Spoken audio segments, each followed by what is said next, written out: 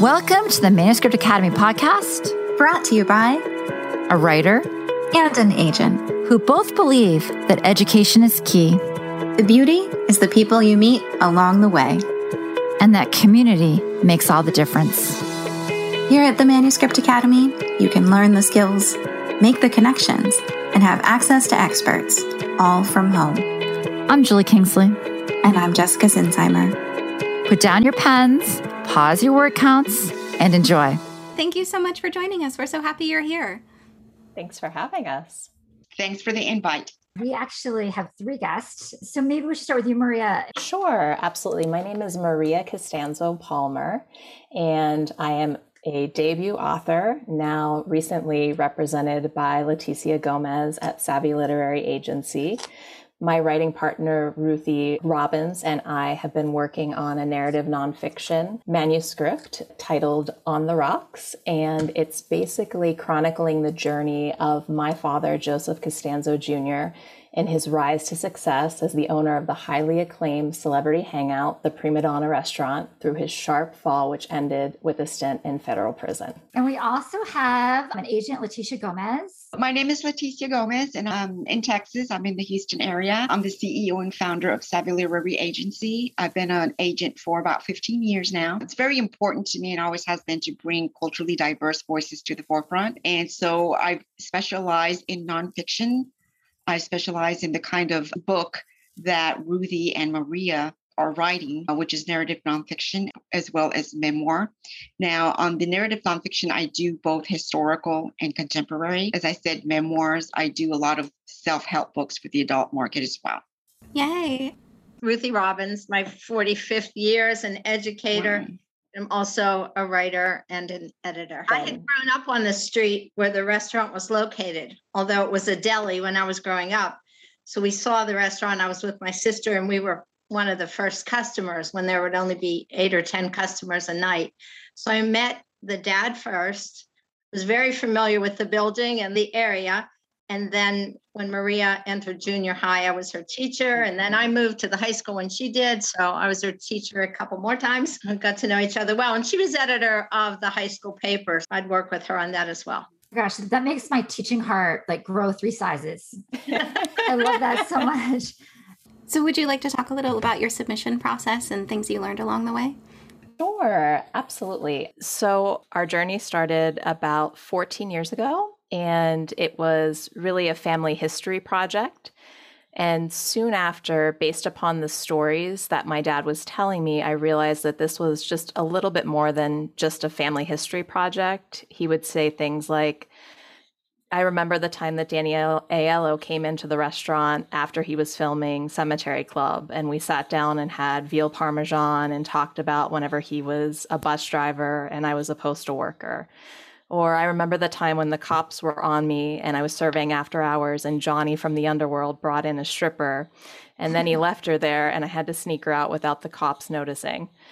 So at that point, I decided to just use an old school tape recorder and to just capture some of these stories, knowing that eventually I wanted to write this book, but didn't quite know how at that point. And it was really a long process, but not a fruitful one at the time. And at one point, I really did give up, and I shelved the manuscript for 3 to 5 years and just let it collect some dust.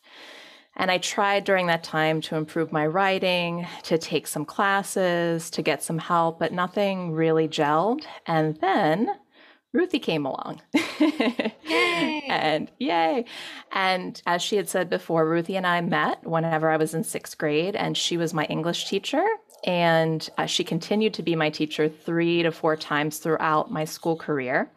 She wrote my college recommendation letters, and I was friends with her oldest son. And we continued to be in touch some years ago, and I told her about the ambitions of me writing this book. And I shared with her some of these vignettes. And at the time, she was editing for some writers in a writing group in Buffalo where she lived. And she took my material to the group, and they felt that there was a story there too. And our partnership was essentially born at that time. I love that so much. And I actually loved how you started with this quote from your dad. And I want to talk to you both about what it was like. Writing via your father is a complicated thing to do. But then for Ruthie, actually having to edit someone's personal experiences about a family member might be difficult and interesting. But let's start with this quote, which I just love. Joseph Costanzo Jr. said, "The intangibles that enabled me to achieve my greatness also contained the seeds to my destruction." He sounds like such a profound and alive character anyways. But I know that when you write memoir and nonfiction, it can get a little complicated. Can you guys tell us about bringing this very complicated character to life? It was very complicated. At first, Joe was so happy to talk about anything positive, and there was so much, but there was more to it. Well, okay, somehow you wound up in prison, and there's been a lot of loss. And my writers group said, you can't just say it was the greatest and this person came in and we had all these great reviews. And I wound up in jail. It's not open anymore, but it really was the greatest. It really was the greatest, but it was very touchy to get that out of him. And sometimes I get out of it in one conversation. Sometimes Maria would talk to him. Sometimes I'd call him directly. And occasionally he would just say, I see. And then he revised the information to include more balanced, good, bad struggle. Other times hung up, didn't get much farther. We communicated so much. If it weren't a pandemic, the book probably wouldn't have gotten done because I wasn't working. So I did this maybe 10 or 12 hours a day. At one point I said to Maria, we usually text or talk, but we do emails too. And I said to her, how many emails do you think we have between us in the year? I forget what she guessed, but anyway, it was 12,000. Wow. Most common way of communicating. Joe evolved too, because he's a strong Italian man from a family where your word went and nobody questioned you or anything. And then to put it all out there and become more vulnerable, that really happened more over the last couple of years. He changed and the story got better because we had more information. And Donna, his wife, would be in conversations with us. And sometimes you could tell they'd write things together. Maybe they didn't have an immediate answer when we talked about something that seemed to be missing, but then in a couple of days, they would come forth. It's really been a lot of closeness among us all. I feel like family. I feel like our family. Did you write a proposal first and then send that out? Or did you write the whole book first and then send that out? How did that work? Our process was actually very interesting. This is our first book, but I don't know, Ruthie, if you would agree or disagree, but it feels like our third or fourth instead of our first because we've written it so many times and so many different ways. We started with my perspective, then we had a blend of my perspective mixed with his perspective, and then back to his perspective. So it really was an untraditional kind of process. I congruently was writing the manuscript and the proposal. I was always trying to become a better writer. So I was always taking classes. I was always trying to learn the things that I didn't know, because let's face it, what you don't know, and you can't pretend. So there are resources. Manuscript Academy is a perfect example of some awesome resources that are out there to help writers. But I was taking classes and I was trying to just really wrap my head around what would be needed. So we did both at the same time. Hence, it took us a long time. It took us much longer than probably the average writer to get this down. But the good news is we have the proposal completely finished. We have the manuscript completely finished. And out of it, I'm probably going to have a second book because all of my perspective pieces that we extracted, I saved, and I've been working on a second piece based upon my perspective and the things that I've learned, because I answered the knock on the door whenever the feds came looking for my dad. Tell us what made this project a yes for you. I met Maria through a writer's conference. And when she pitched to me, I was immediately drawn to the story for a lot of reasons. First of all, I liked her. Okay. I liked her personality. I liked her demeanor. Something about her just told me this pretty lady can write. And then the next thing that caught me was the title, the working title, On the Rocks, which was very intriguing to me. I love drinks. Okay. I love to have drinks on the rocks. So to me, it just sounded like a really cool commercial sounding title, a very marketable title to publishers. And so that was the second thing that I liked. But then once that she got into her pitch about what On the Rocks was about, then as she was talking, I says, this is exactly the kind of book that I do well with, which is narrative nonfiction. If the writing is as good as she talks, I'm probably going to be in for this. One of the other things that attracted me about it is because it really is one of those stories that will lend itself to adaptation for film and television. I can definitely see a Netflix series being created out of it. And that's one of the reasons that I really love to represent narrative nonfiction and memoirs, because it's precisely the two genres where film and television production companies are tapping into. All those put together just told me that this was going to be a high quality submission. And so I asked her to send me the proposal. And so did you not go on a full submission? You met her and that was it? It was a very interesting submission process for us. I'm a grant writer. That's my 9-to-5 day job, as well as being a mom and a rescue dog mom too.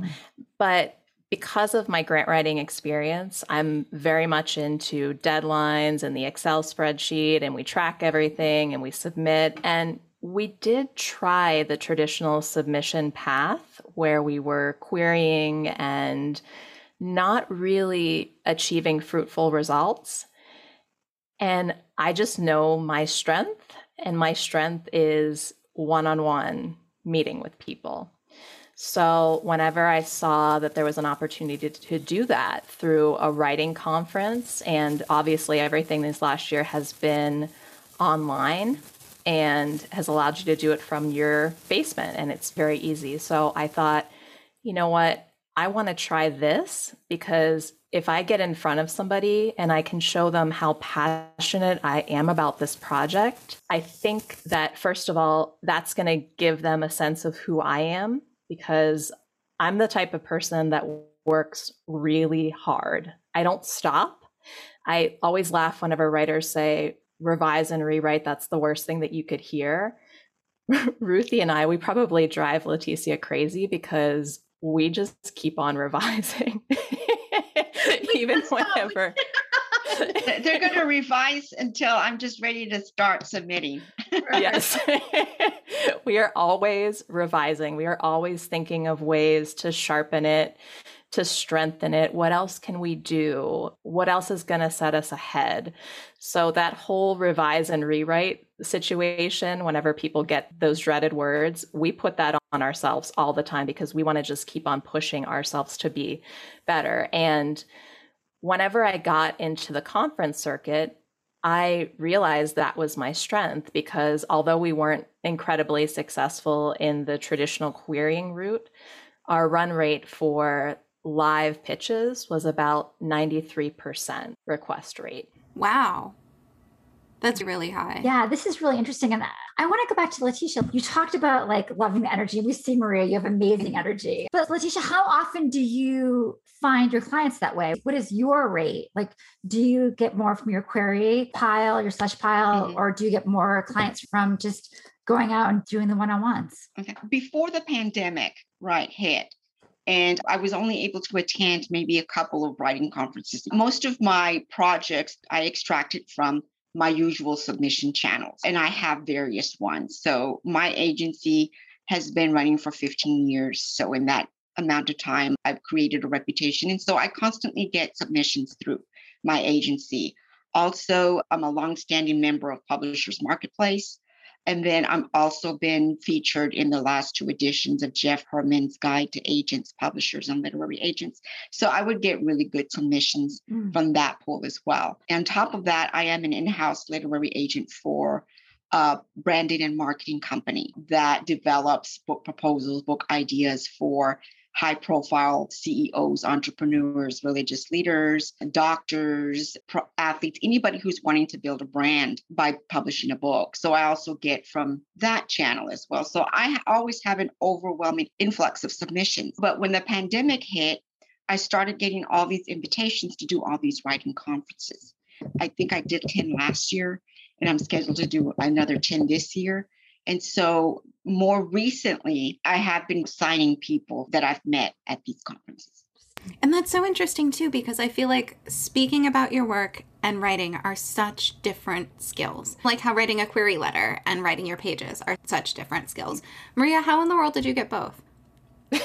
Well, you know what? I have a great team behind me. You can't be good at everything. You really can't. And I knew what my strengths were and I knew what my weaknesses were. And that's a big reason why I asked Ruthie to come into this project with me, because I knew that her strengths were my weaknesses and my strengths were her weaknesses. So, oh yeah, when it comes to the Excel, go Maria.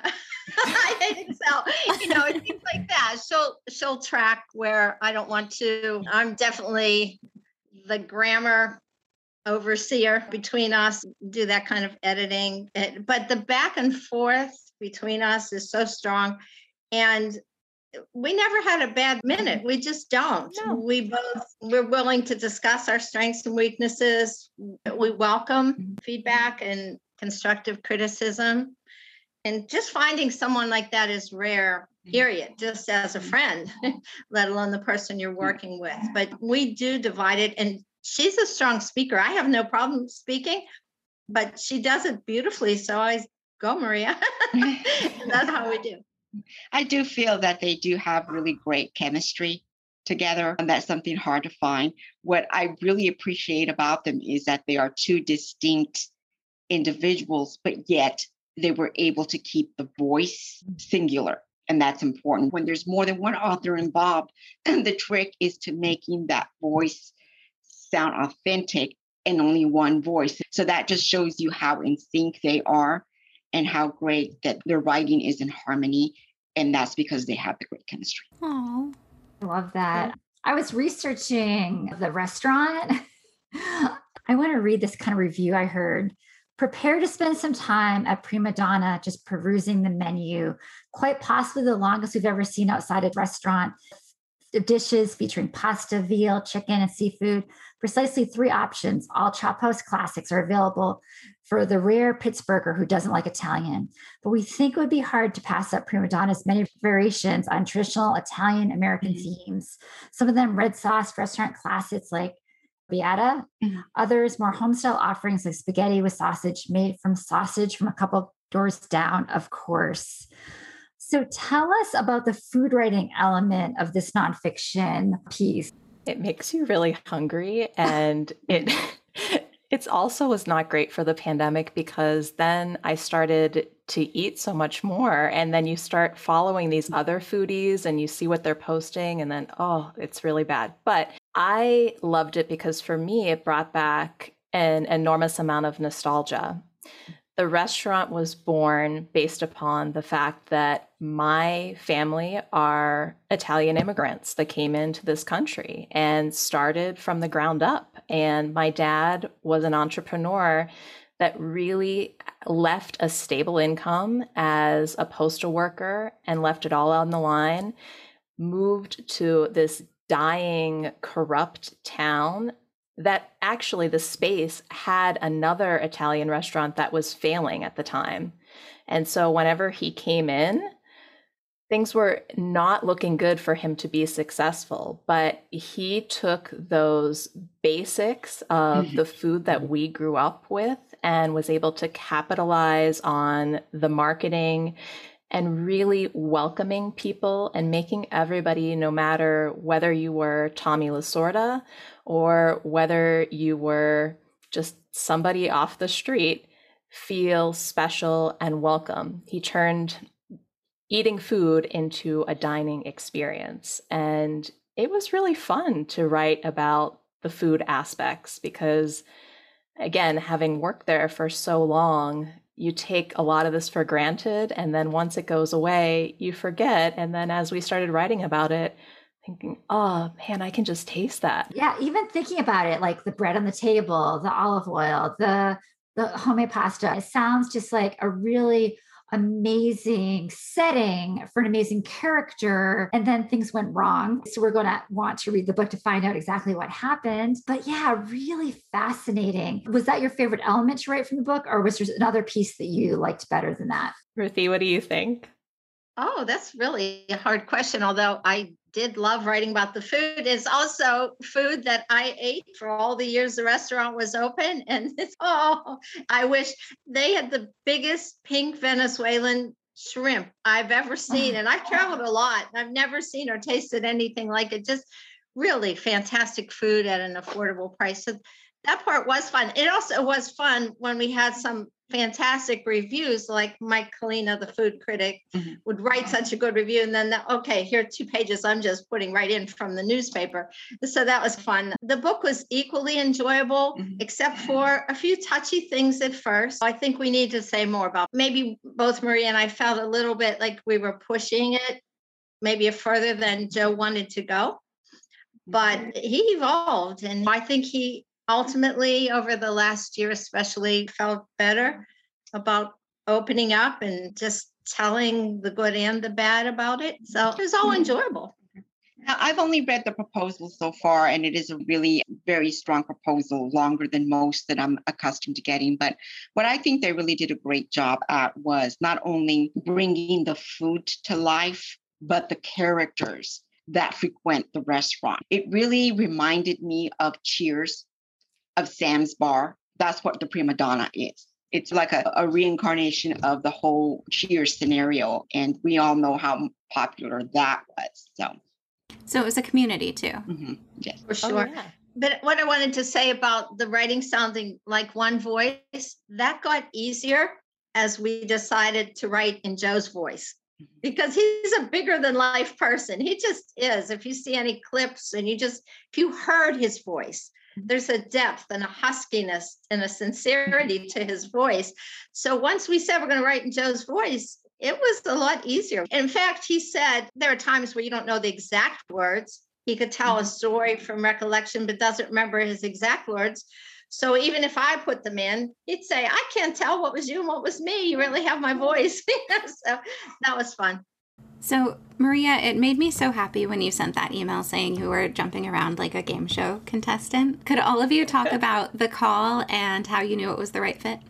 Sure. I waited for the call because Leticia and I met back in February, and she did tell me, be patient with me. There's a lot going on right now. And I knew at that moment that I wanted to have her as my agent. Whenever we were on the Zoom call and I was pitching to her, it was more, we were sitting like old friends talking, not I need to prove myself worthy to this person. And she just got the concept just right off the bat. I remember, and I don't know if you remember this, Leticia, but you looked at me and you said, I'm so excited about this. And my heart just dropped because I felt it whenever somebody is just saying it and whenever they're feeling it. And I felt it. I felt a very strong connection with her. So for me, it seems a little too much like a fairy tale because she was our top choice and we got our top choice. And it took a while, but we didn't stop. We didn't wait while she was busy kind of reviewing other things. We just kept on going. And we got feedback. We were able to do some consultations with Manuscript Academy. Strangely enough, somebody that we did a consultation with actually knew Leticia and was friendly with her. So that was really a funny conversation because she said, you must have a lot of interest in this. Who is your top agent? And I said, well, it's actually Leticia Gomez from Savvy Literary. And she said, get out of town.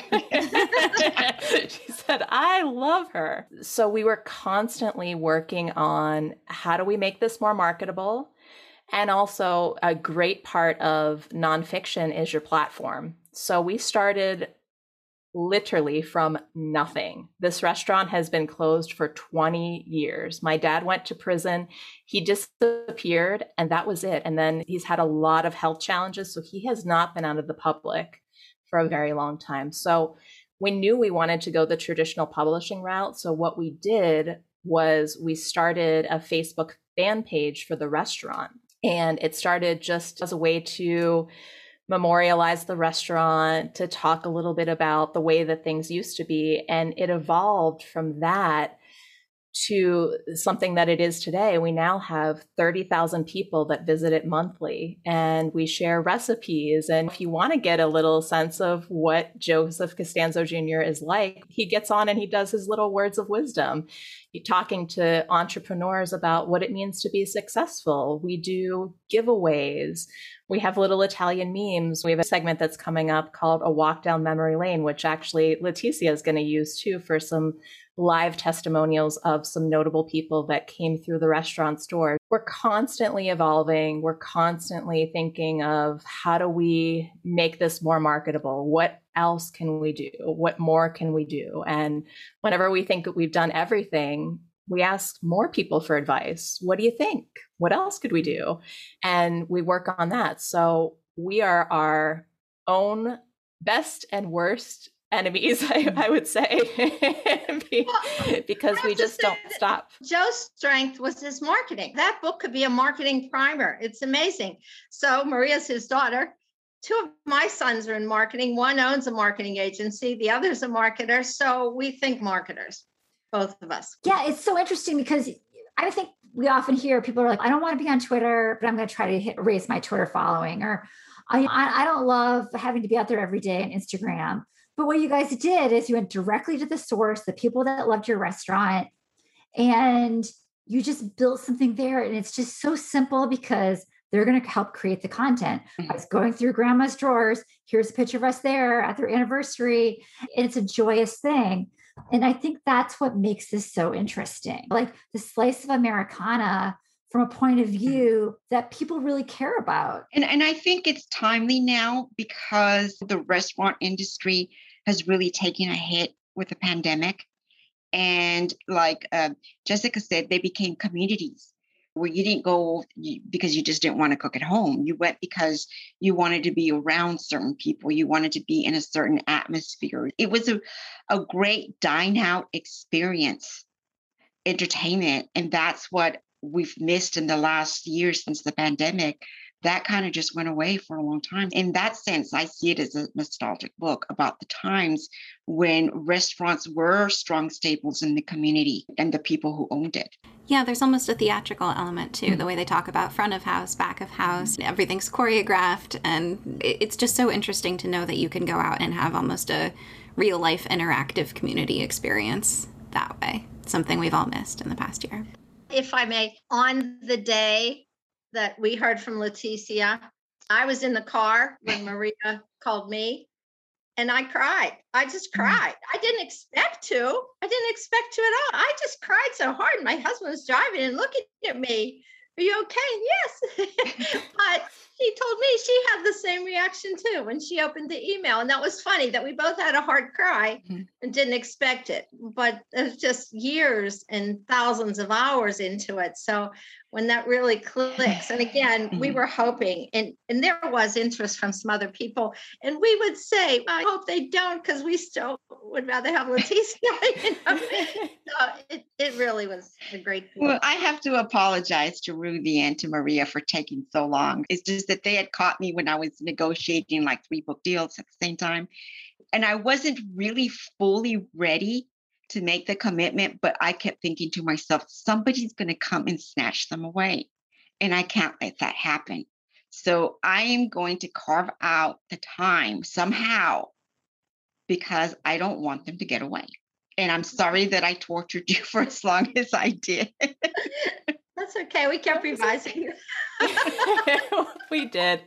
And one of the things too, and I don't know if it drove Leticia crazy or not, but we kept her in the loop about what we were doing throughout the time that we were waiting. We weren't emailing her 5 times a day. Do not do that. Nobody wants to hear from you that much. But whenever there was something to say, if I would get a media interview, I would always just send her a little note. Hey, we were just interviewed in such magazine, or I was on XYZ podcast. Just wanted to share with you, hoping that you're having a great day and that you're well. And that's it, because we just didn't want her to forget. We wanted to keep on reminding her that we were thinking about her and that we were also not waiting, because nobody's going to do this for you. If you want this to be your journey, you got to step up and you got to be willing to get dirty, and you got to be willing to really put in a lot of hard work. And people are going to tell you that you can't do it. And they're going to tell you that maybe the writing's not quite there yet, or the idea is not there for them, or something doesn't resonate. But you have to feel so strongly about your project. And of course, you have to take constructive criticism. I'm not saying if somebody says that this element of your book needs help, that you ignore that. No, you really look and you try to see what they're seeing and you fix it. But you also have to believe in yourself more than anybody can believe in you. And I tell you why that approach worked was because it showed me that these two ladies were going to be proactive.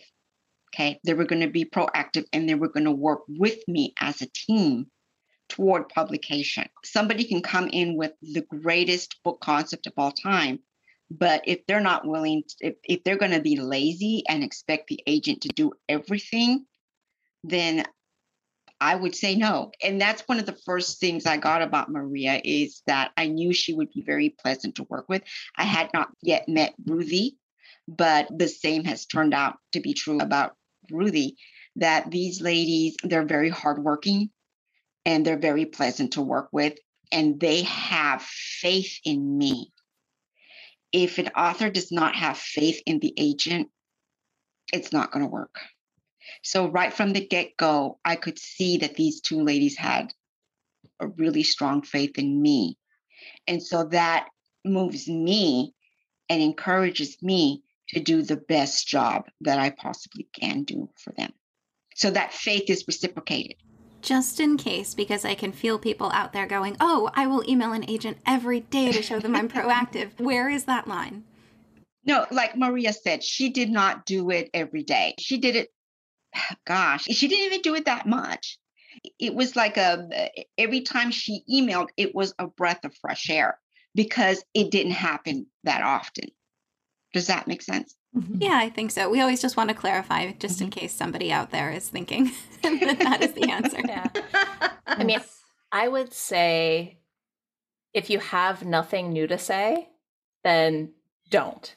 But if you have something that you need to share, whether it's an aha moment or a revision, or if you've gotten, like I said, some media coverage, those would be reasons for me to reach out. And very brief, not pushy, not, I haven't heard from you yet. What's going on? No, just, I want to let you know what we're doing toward the publishing journey at this point, because in my mind, I wanted to be on her team. So if I'm going to be on her team, she's going to eventually need to know what I'm doing. So why wouldn't I keep her in the loop now? That was my thought.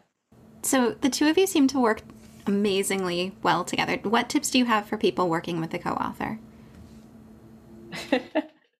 Ruthie. It's just, it doesn't even matter if it's a co-author, just treasuring the people in your life and treating them accordingly. Just the golden rule, do unto others or approach others the way you'd want to be approached. And there's an incredible amount of trust between us. When Michael Jackson was going to have that great concert, This Is It, the documentary, when he'd correct, he'd always say, with love, with love. So if I had a grammar issue, I'd say, Maria, with love. And then I'd just say whatever it was, and then we'd laugh. And that's all there is to it. I don't know. It's one of my favorite relationships in my life is my friendship with Maria. And I also don't feel an age difference. I don't feel like her teacher and she was a kid or anything. She's just my friend.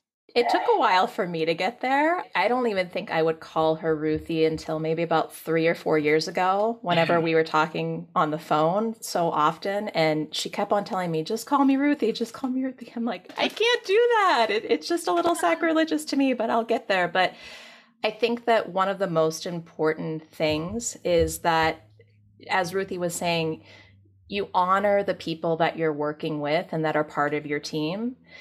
If one of us succeeds, we all succeed. If one of us fails, we all fail. So whenever I was pitching this live, I was very clear with everybody that I pitched with, this is a co-authorship. It's myself and it is Ruthie Robbins. So you're either taking me and Ruthie or you're not. It's not just one or the other, because I couldn't live with myself. We've done all of this work together. If somebody said, oh, I'll represent you, but I'm not going to represent her, that's unfair. To me, that's a moral dilemma. And that's not a way to go about treating somebody the right way. I'm always kindness, treating people the right way first before anything else. And everything else will fall into place. I really do believe it. Karma is a huge part of my life. And the right agent wouldn't ask you to do that. Absolutely. Absolutely. Oh, do you guys, so I know you have no news yet, but do you have your next steps in place? I'll start first and then I'll let Ruthie and Maria chime in. The summertime is a very relaxed time in the publishing industry. A lot of people are on vacation. So because I feel this is such a great project, I didn't want to risk submitting it in the summertime and letting it fall through the cracks with some of the editors. We have already received preliminary interest thanks to Maria and early legwork. And so we're very optimistic about that. But right now, I think Ruthie is doing another review of the manuscript, making some final revisions, and then we'll be sending it to me. And then it'll be time for the girls to kick back a little bit because they've been working hard. Maybe they want to relax a little bit while I get things ready for the submission process. Over the summer, too, we've also been working on getting some video testimonials of some more well-known folks who came into the restaurant. So that has been really fun for me. I've got to interview lots of sports stars, celebrities, folks like that, and we're still working on more. So that's what we have up our sleeve as well, in addition to revising. And then there's always a couple of little stories that slip by us that we find one way or another. So a couple of just surface that we're working on to weave into the manuscript as well. Could you give us the short version of one of those stories? Sure. I mean, I'll talk about the duck story, Ruthie. The other one's a little too complicated. So knowing that McKees Rocks was this tough mill town, McKees Rocks was not a place for a nationally recognized restaurant. If you're from Pittsburgh, it's an area outside of the city that you may want to just avoid. There's really nothing there aside from the prima donna. One of my dad's old customers just called me recently and he told me about a story that's really cute. Basically, right before the restaurant opened on a Saturday night, the restaurant was on Broadway Avenue, just like New York City, and Dorman Street was the cross street. It was right there on the corner. And people would line up on Broadway starting at, 3:30 for 4 o'clock opening to get into the restaurant because there were no reservations whatsoever. And as the restaurant evolved, the clientele was more and more folks that were not natively from McKees Rocks. They were coming from other areas to McKees Rocks just to specifically come to the restaurant. And they were dressed in ways that people from McKees Rocks would not be, in suits and ties and dresses and such. So that one afternoon, everybody was lined up to go to the restaurant. This particular customer was having a little trouble with his wife, and she had stormed out and went shopping. He went to the next door watering hole and he was drinking with his friends. And so she passed by in her car and he saw her. So he ran out, and his little pet name for her was Duck. So he ran out on the street, Duck! And everybody that was lined up down Broadway hit the sidewalk because they thought there was gunfire or some sort of street fight or something to watch out for. And Of course, my dad, who always wanted people to have this wonderful experience, ran out. He was so mad at this customer. Why would you do that? And let everybody in early, and the fried zucchini and drinks flowed, and had to calm everybody's nerves. There's no reason to duck. It's safe. Everybody's okay. That was just his pet name for his wife. Like, it's That is all a good story. good. That's a good story. That's amazing. Maybe we could close it out with each of you giving your best advice for writers. I can go first. So yes, I think with narrative nonfiction, the reason it's called that is because it's nonfiction that reads like a novel. And this is what On the Rocks does. So if you're going to be writing narrative nonfiction, you really need to read a lot of fiction as well. And there's got to be a really great balance between the narrative and the dialogue. Narrative nonfiction is usually heavy on dialogue. And the reason it's that way, because if it gets adapted into film and television, it just makes that adaptation a lot easier. There's several different categories that you can write in narrative nonfiction. You can write historical narrative nonfiction. One of my authors that it's done amazingly well and is in the process of being turned into a major theatrical release is a book called Madam President, about the story of Edith Wilson and how she really was the first female president, because when Woodrow Wilson had a stroke and was unable to fulfill his duties, she stepped in and took over, but she did it silently. So not a lot of people know that she actually did run the country for a couple of years, but it's her story. So that's a good example of historical narrative nonfiction. A good example of contemporary narrative nonfiction is On the Rocks. Okay. There's narrative nonfiction. You can write about any topic on, health. One of the things that we want to do with On the Rocks is position it as pop culture, because it is pop culture in a sense, because you have all of these people that Maria is interviewing. So the reason we did those videos is to bring in that pop culture, give it a pop culture feel to it. Narrative nonfiction is a very good genre to write in. My best advice to writers, I'll use an Olympic analogy. You're running a marathon, you are not running a sprint. So however long you think it's going to take, you double it or you triple it, because it will take that long. And for somebody that is a little impatient like myself, it's a little hard to swallow, but that's just the way that the industry works. You can take a deep breath and realize that you've done nothing wrong.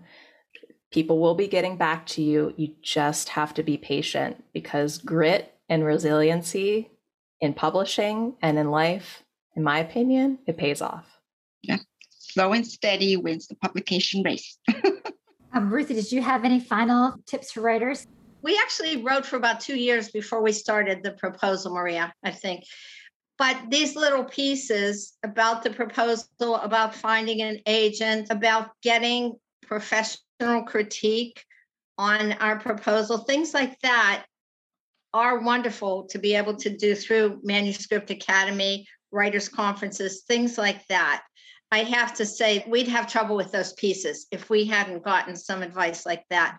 So I'd say, go ahead and write. And if you're comfortable, if you need that kind of advice for the writing too, it's out there.